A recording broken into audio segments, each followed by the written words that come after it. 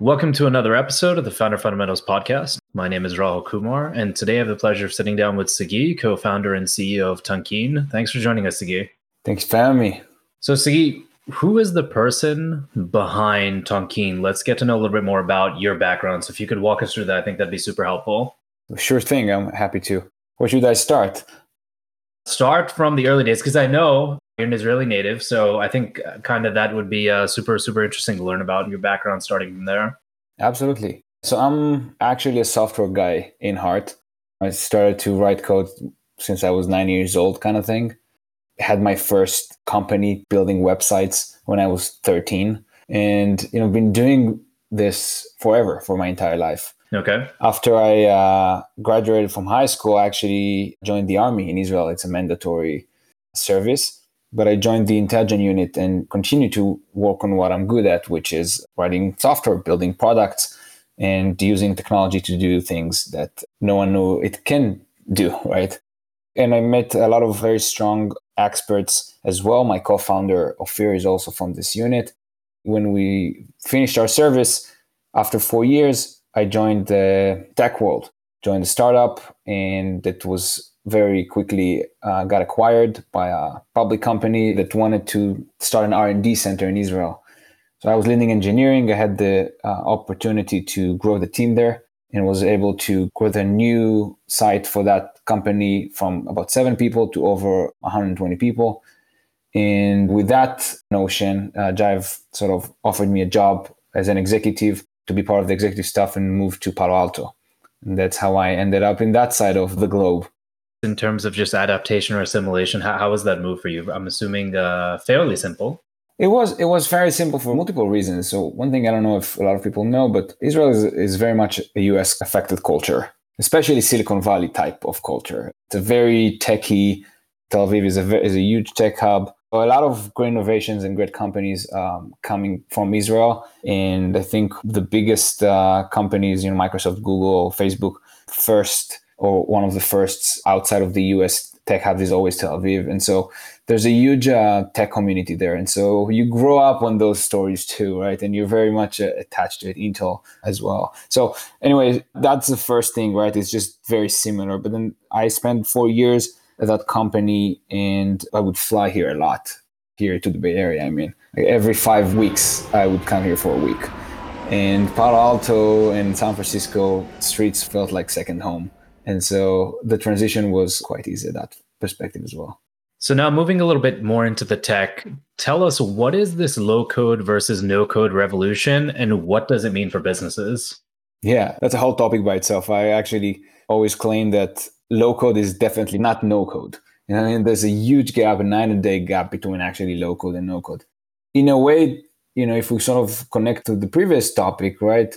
As I grew the operations in this new role, I realized that software is actually not there for me when I need it. I needed to align sales departments with my engineering department. I needed to make sure that sort of the key processes that we're part of are being managed and being handled. And being a software guy, I turn to software like to see what can we do there. And so I try to make the CRM and the project management system work together. That didn't solve the problem.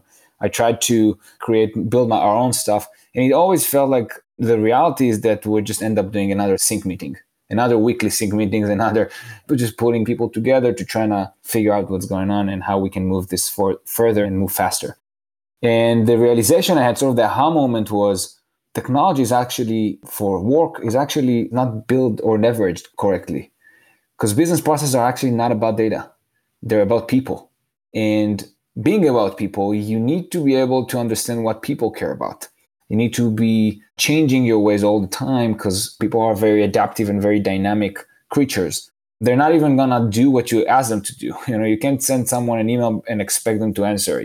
You need to nag them, follow up with them. You need to understand, are they currently out of office or not? There's a bunch of coordination that happens as part of our work. And software, as it was in enterprises, were not built for that. It was built to collect information, organize information, analyze information in the raw data format of it. So every time you needed to manage information with people, you would create another app and another UI. And those became better. And I'm not saying that those are not important. People move from Jira to Monday or whatever because they like the interface better.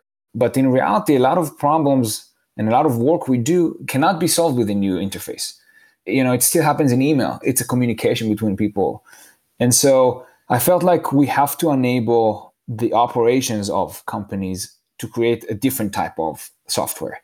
And that led me to that no code, low code, right? Is how can you empower business units to leverage software in a way that is not creating yet another interface or another template or another form, but something deeper. Because software as a software is not an app. Everything runs on software and not everything has a user interface. But still somehow in enterprises, the only thing that you can actually leverage are things with user interface or very deep, obviously, writing code and writing your own stuff. But there's nothing in between that actually kind of do that for you. And so for me, when I think about no code and low code and their impact on the business, it's really enabling and empowering a new type of people, a new segment of people, maybe a better way to say it, that are not necessarily technical at all, to leverage technology in a way that we couldn't have done before. And there's many forms to this. Tonkean is about orchestrating processes, right? So it's a headless sort of like UI-less type of software. But really anything that allow a business user or an operation specialist to take software and leverage it to their own needs, to their own business process with a drag and drop without understanding fundamentals of software is what this is all about. And that's why it's so exciting. I want to dig a little bit into the thought process of how you actually got to the point of saying, I'm going to start this company. Yeah. Well, first of all, I felt like the gap in the market is actually deeper than what all the existing players are doing. The automation space as a whole is just a huge space.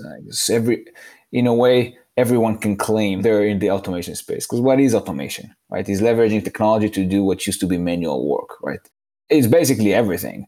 And so the market is very noisy, absolutely. But are there real solutions to solve sort of human-centric processes? Unfortunately, the answer is, other than Tonkean, is still basically no.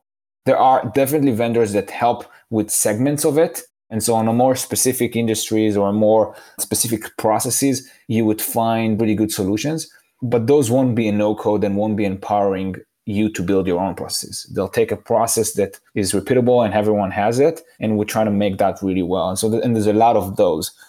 But when you think about where I came to that conclusion was something that was very unique to the company I was working at. It wasn't something that I can, look online and find a solution. No one would spend money on building something specific for that, right? And so I felt like writing my own software is taking away focus from my team because we have other priorities. And so I really got stuck with the manual work because nothing could actually do what I do. I could potentially just write software, write code and build it, but that's not top of mind. And so I was sort of stuck in between. And so for me, when we started the company, I had this vision in which there is no way that in 5-10 years time, the operations in businesses would still run manually. It felt like there's missing a fundamental concept in the way we run businesses. And today I like to compare it to factory floor. Factory floor before the assembly line, was just stations of work. And every station might have been just, group of people sewing by hand. And then later you had a sewing machine. So it was, easier. And sometimes you literally replaced an entire station with just a huge robot or machine, right? But you still had multiple stations, some of them people, some of them machines. And the operation person, in a way, the coordinator was a person with a yellow vest, just yelling, right? And the process was just a poster on the wall with steps of what you need to do. But then came Henry Ford, right? And changed this entire thing by coming up with that assembly line. And the assembly line, basically, you still have stations, but there's something that align and orchestrate the process or the operation end to end. So that allows, first of all, the operation team graduating from being this yellow vest personnel to be mechanical engineers, right? Because now they can create improvement, systematic improvement. They have visibility into what's going on. That's what I felt is missing. And that's what I was setting sail to build. Not something that is, I want to solve this one point or this other point. I felt like there's no way that in 10 years' time, you would go to a new job and realize that, what do you mean you're not orchestrating your operation? What do you mean you don't have an operating system to do that? What do you do Do you literally tell me you're sending emails around and you're like doing sync meetings? Like, how is that even possible? And that's kind of why I was like, okay, someone is going to build it. I think I have a good understanding of how this should be. So maybe this someone should be me. And digging into that a little bit, so the website says you aim to be the OS for operations teams. Now, operations teams within various verticals have very, very specific functions and very, very different needs, be that in financial services, in insurance, maybe a software company, within hospitality. So how did you think about that when you were originally starting the company, or did you want to abstract it enough that it was generally applicable to various industries and verticals at that point? We didn't actually start with the operating teams. We started with the operating system for operations in general. And we actually started from bringing managers on board because we realized, managers, no matter what you manage and where, you're sort of managing the operation. And we had relative early success with this that worked well, but there was a huge sort of like black and white, two different type of managers. People that understood the operation versus people that only knew how to execute it well. And that was quite a big hurdle to come across because it meant that I spent a lot of time trying to consult and help the other segment on understanding like what's not working and let's figure that thing out. Somewhere along the way, maybe a couple of years in, we realized that the market is shifting as well along with us. And there's becoming this growth of ops teams as a function. So, 10 years ago, you had sales ops and dev ops, and that was basically it. But then since then, there's marketing ops and legal ops and finance ops and HR ops. And literally every department, every vertical, and sometimes in specific industries, there's even more specific things like claim ops or whatever it is, for insurance and so on. But those operation teams or personnel are literally the type of people that are assigned to look at the process and understand how to improve it and how to leverage technology to improve it. So those people have exactly the type of mindset, what we call maker mindset, to build those innovations into their processes, into their business. But they don't have the right tools into their technical level. Everything is either too packaged or requires too much coding, and anything in between remains manual. So basically required you to force people to change their behavior. And so in a way, when we understood that, it actually changed a lot for us just from the startup life itself. We had a good start with, reaching out to managers, but then we sort of hit a plateau. We couldn't grow, we couldn't raise money. And we actually were in a situation when we were 2 weeks running out of money. And that was 3 weeks before my wedding. So I had to basically find a way out of that position instead of, had to fire everyone. And which all the team, we were like only 10 people back then, all the team were my friends and they were invited to my wedding, And so it was just this difficult point. But from that, we sort of realized that a better target for us is those operation teams because empowering them actually going to drive the entire vision forward and they need it. So 2 questions from there. One, how did you get yourself out of that situation? And second, did the wedding happen on time? The wedding did happen on time. In fact, up to that point, I literally spent 5 or 6 months trying to raise money and I couldn't raise money. We had really good engagement. We had 150 customers, but it was that point of like trying to educate people that are not there mentally was too expensive. And so even current investors had a hard time thinking, how can we do that? Another fun point is that at that point, we also had a couple of acquisition offers.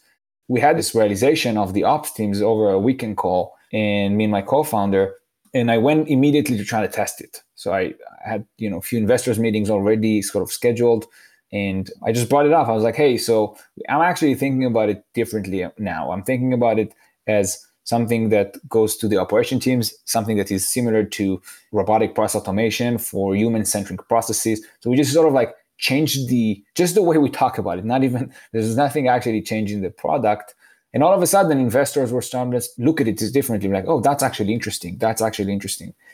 And so within the span of 3 days, I reached out back to my existing investors and telling them the same thing. They're like, hey, I have this new way of thinking about this.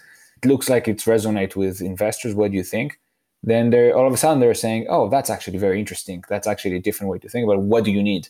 And I realized I need 2-3 months to make slight changes and then try to get some pilots on this new approach. So they gave me a bridge, $200,000, like very little amount of money. We still didn't actually pull any payroll, me and my co-founder, for that entire year. And we were able to build them. We were able to close all of a sudden 6-figure deals worth of pilots, and that changed everything. And then we closed our seed round, and a year after we closed our recent A round for 25 million. So the wedding happened on time. The turnaround was actually in a week. So after 6 months of completely dry land, within 3 days, everything sort of changed.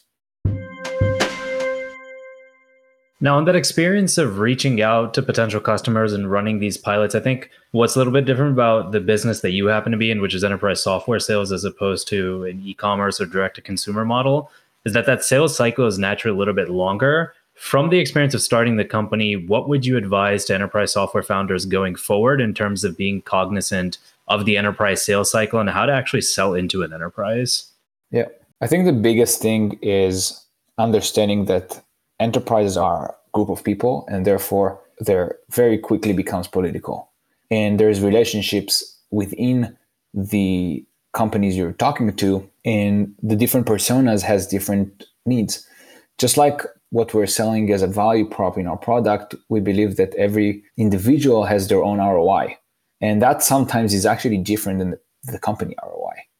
And when you go and sell into enterprises, the sort of enterprise sell 101 would talk about, build an ROI case, understand, the drivers and the champions and the executives, sponsors, and a lot of those things are true. But the one thing that took even us a little bit of time to understand is how much political things can get, and not from a bad perspective, just because everyone has their own point of view in the area that they own, right?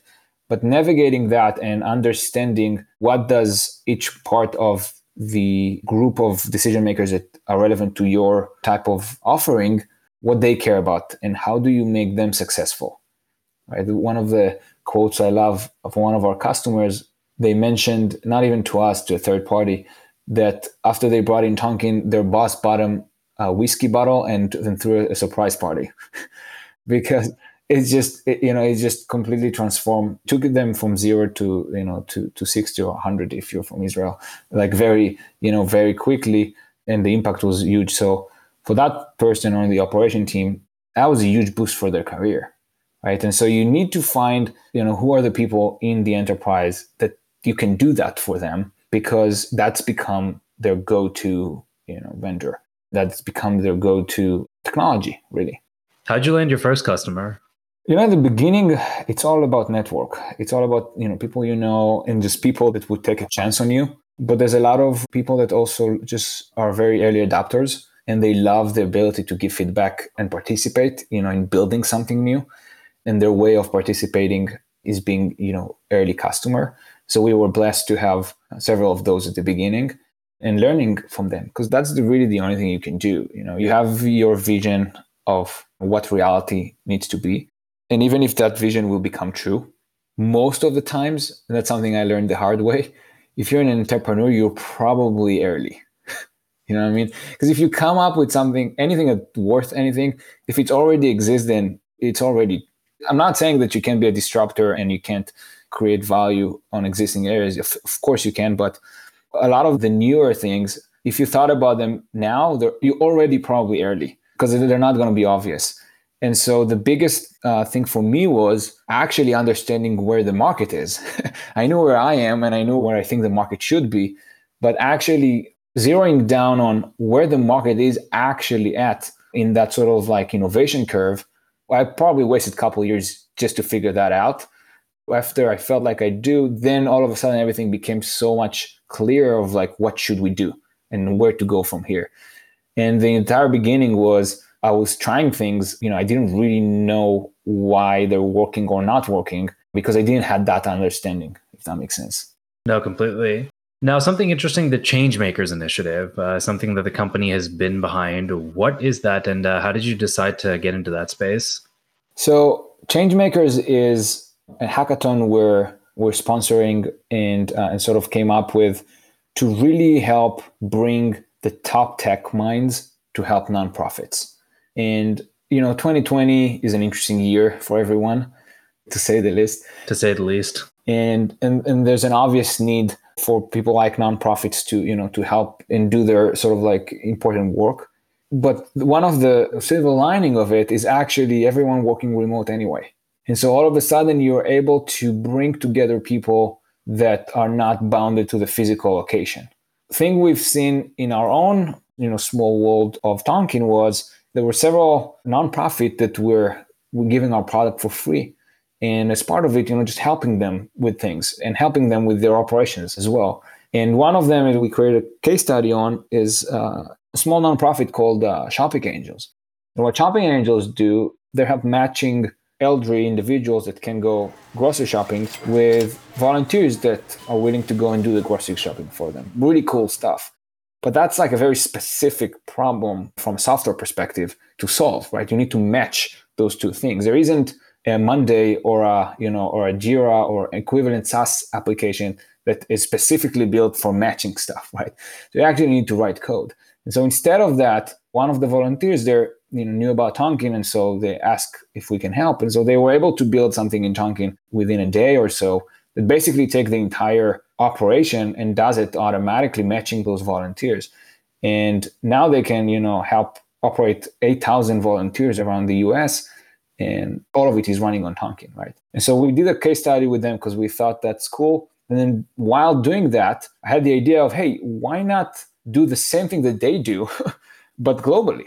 Can we expand on that idea and actually match makers, match tech gurus with nonprofit that usually would never have access to, engineers from Facebook or Salesforce or whatever it is, right? And basically allow them to help, and operation professionals too, not only engineers, right? The VP operation of a tech startup that can actually help this nonprofit that they know good, they're just good people trying to do good, but they're not necessarily expert in, how to run a process in a business. So they do everything manually and very non-efficient, and they live by the dimes that they collect. So spending that correctly is somewhat even more important than in a profitable business, if you think about it. So anyway, we decided to try to push that to the world. So we came up with Changemakers. It's at the end of October. It's the first one. We're hoping to do it every year if the first one will be successful. But it really just allows nonprofit to sign up, tell a little bit about themselves and challenges that they have, and in parallel, allow makers to sign up and just say, hey, this is who I am, that's my LinkedIn profile, and that's what I'm good at. And we, Tonkin, would help with two things. One, we'll actually do the matching. And so we'll find who are the right makers to match with. We'll try to make it locally make sense too, but we do want it to be globally. We'll be very excited if there's a maker from Belgium that helps a nonprofit in Egypt or whatever it is, right? And the second thing is that we'll let both the makers and the nonprofit going forward to use Tonkin for free for building those initiatives. Of course, they don't have to use Tonkin though. They can do whatever they want, whatever they need. Sometimes the problems the nonprofit has are actually much more trivial than that. And just like my Excel is a mess, can you help me do that? But if they need to use Tonkin, they can use that for free too. And my hope is that we'll get relationship out of that from the makers to the nonprofit that are long lasting. So that 1 week of a hackathon is more of like a Cupid, like a matchmaking kind of thing. But from our experience with nonprofit, some of the volunteers there are experts, engineers in tech companies, and they're with them for years now. And that's the way to give back for them as well. So now it's actually much easier to do because it's online. And I'm personally very excited about this. Now, the last portion that I wanted to get to is culture and culture continuity, given the current environment that we're in. But the first thing that I wanted to start off in that perspective is you served in the IDF before, both you and your co-founder did. How has that background influenced you as an entrepreneur and a leader? Because I guess it would almost on the surface be able to say that the way that a military unit would run is very different than this free-spirited mindset of an entrepreneur. But how has that background influenced you as a leader in the organization? It's huge, I think. I think it's actually a real blessing in a way to experience such a different type of group of people working together, right? The military is one thing, and then working on a startup is a different thing, and then working in a tech public company is a third thing that all have similarities but also huge differences, right? I think the biggest thing for me though, for us, by the way, me and my co-founder, and we have a lot of people in our R&D team that actually also comes from that unit. There's something about the military that we just don't have in anything else, maybe only in healthcare or health, like doctors and stuff, is that concept of what you do actually affect life. like you're alive or dead kind of thing, right?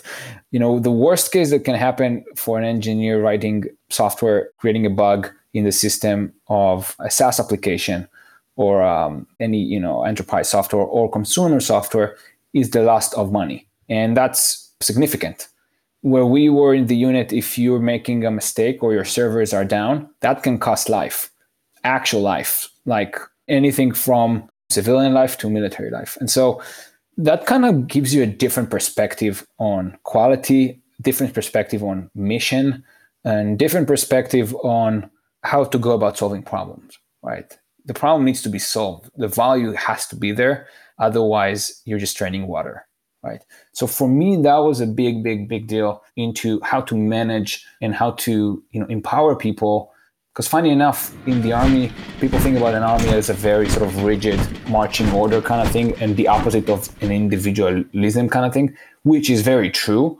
Everyone wearing the same uniforms, individualism is the first thing they take out of you. But funny enough, the empowerment and trust is actually way higher than what you see in a lot of other places, because you give a gun to everyone and you send them to battle. And so you actually expect them and you train them to have trust on each other and have each other's back, right? And whether you're on the field with a rifle or whether you're behind a computer, you still have that sort of fundamental training into what you do has a life and death impact. And so therefore you're empowered to move fast and make decisions because you have to. No book of like what to do can actually expect everything that will come up. So we have to train you to think to yourself and be able to handle a situation. And so, from a management perspective, that helped me a lot into thinking about ownership and mentorship and giving empower to everyone in the company to really run their own course. So that was huge on that front. And then the other part of not the military, but specifically the intelligence unit, the world of space and intelligence, and it's what you see in the movie is obviously Hollywood version of it, but the essence is actually not that far. The entire purpose of those units is to come up with things that are just non-trivial. By definition, you're trying to be smarter than the enemy or the whoever has a threat on you. And being smarter means being more innovative and coming up and building things that might sound impossible to a civilian. And so that was a big part of our first value in our company is there's always a way. And it comes from that very, basic concept of there is not such thing as impossible. The impossible things, looks like magic, but there is no magic. Magic is just a very smart trick, right? And so there's always a way. If you think it's impossible, then you're just looking at it the wrong way. You just need to look from a different direction. Both of those experiences, being in an army as an army and in the intelligence unit as an intelligence unit, I think are a big part of my personality and definitely a big part of my persona as an entrepreneur. And just the last question on the continuity of value and the continuity of culture as you move into a distributed workforce given COVID. How have you been able to navigate that, or how has managing that scenario been to ensure that the culture at Tonkean is still continued, even though people are remotely in different places now and you're not next to each other at the office? Yeah, it's tough, especially because we've been growing quite rapidly during this year. And so there's a lot of new hires that joined into this situation. I think there's two types of work that we do in our day-to-day, the transactional executional work. I don't think that has been impacted. And we have been already a culture of you come whenever you want, you can work from home if you want. All I care about is the moving on. So that, again, ownership and empowerment. So from that perspective, I can actually say we didn't even feel the change that much. It was a very smooth transition. The other type of work, though, is this more serendipity type of unplanned brainstorm eureka moments that happens when you fill the coffee cup and like someone that you're not working with on the daily basis is just like, hey, how's it going, man? What are you going to do? Kind of thing. The human element. The human, exactly. The actual thing that we are born with. And that is missing. I feel it every day. And we're trying to do a bunch of things. And I know a lot of people have tried that, which are hard, like have a virtual coffee breaks and stuff like that. But in reality, I hope sooner rather than later, but when this sort of like comes down more, the ability to just meet, even if it's for like in a park for a brainstorm session or things like that, would have to be part of the way we run businesses. So yeah, I don't have a smart solution for that. That's definitely something that we, like, I think everyone else are struggling with. That was Sagi Eliyahu, co-founder and CEO of Tonkean. Sagi, thanks so much for joining us. Thank you so much, man. That was a blast.